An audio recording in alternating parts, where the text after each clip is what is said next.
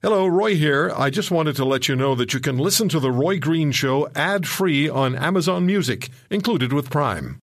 If you're looking for real-life radio, you've come to the right place. This is The Roy Green Show on the Chorus Radio Network.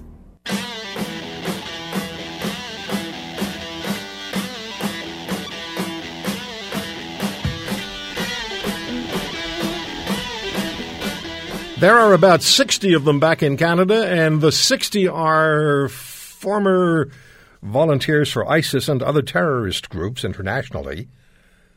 And the federal government calls them extremist travelers. I still want to know who came up with that particular term and then who approved it, extremist travelers. We're going to talk to Scott Newark about that in a little bit.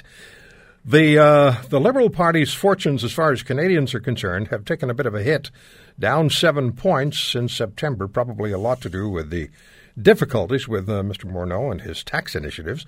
But, says Darrell Bricker, the president of Ipsos Polling, in a poll done for Global News, that 7-point drop isn't necessarily bad news in a serious way for the Liberals. Hi, Darrell. Explain that to us, please. Hey, Roy Green. Good to talk to you. Yeah, good to talk to you.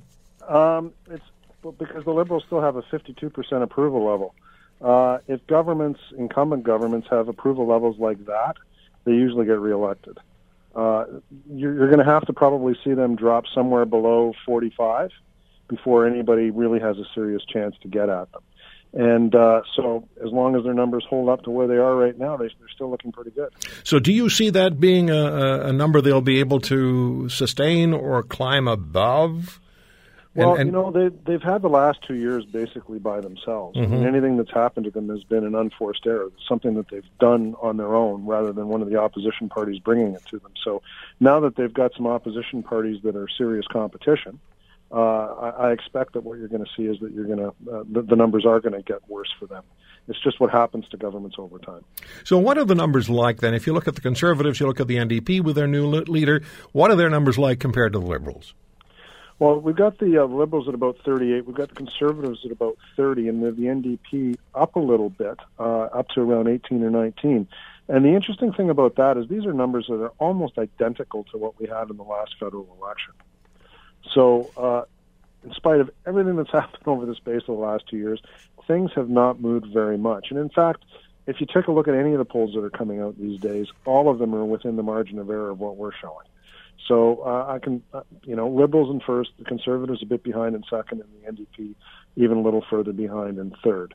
So even with the changes in leadership, there hasn't been a huge adjustment in terms of party support. Now, a lot of the thinking in this country, from what I understand, is that the tax initiatives or the tax changes Mr. Morneau and Mr. Trudeau try to persuade Canadians were going to be good for them during the summer and that were rejected by and large, particularly by the small business community. Canadians feel this change was motivated more by a desire for more cash than it was for tax fairness. Is that something that sort of stays, Darrell, that stays in people's minds? Could that be an anchor as they get closer to 2019, maybe more so than Omar Khadr? Yeah, it really can. But all of these things are the sorts of issues that kind of punch through and define what a government is all about and a political party is all about. And the vulnerability for the Liberals has always been one of privilege. So it wasn't just that question of whether or not we were creating tax fairness.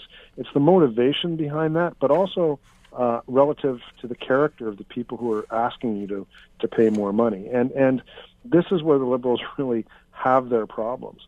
Particularly when you've got somebody like Bill Morneau going through what he's going through, where all of these regulations really don't affect his lifestyle or his business.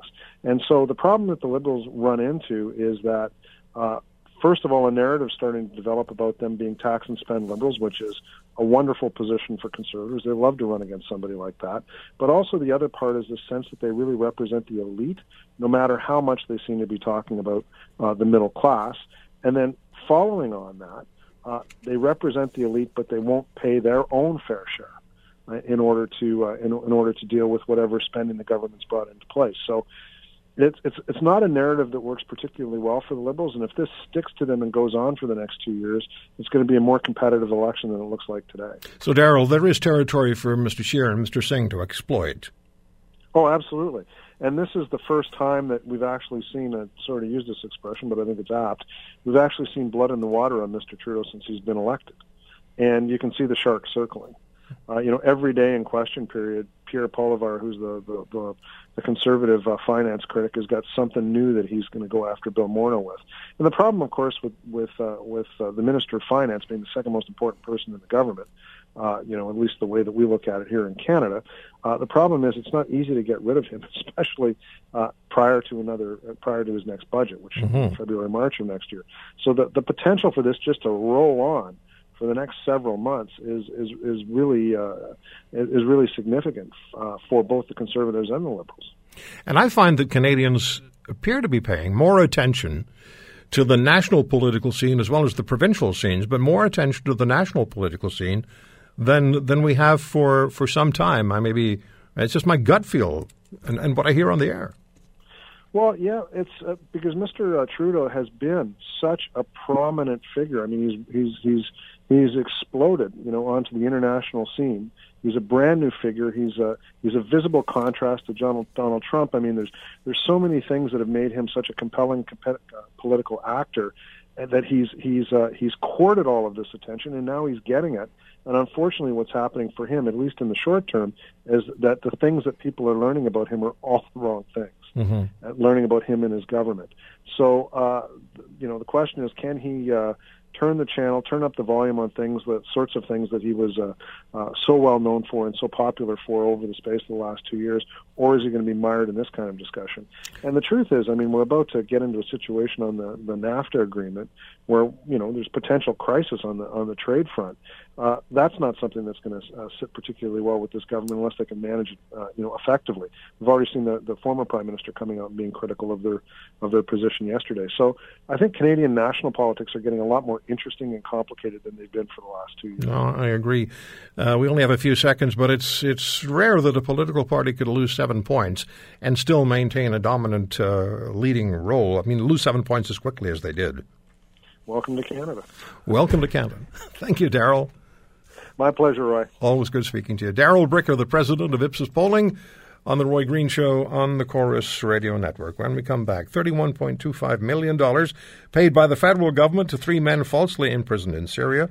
We'll talk about the issues and the questions this raises, and the 60 extreme travelers, according to the federal government, who've come back to this country who were with ISIS and other terrorist groups. Don't go away.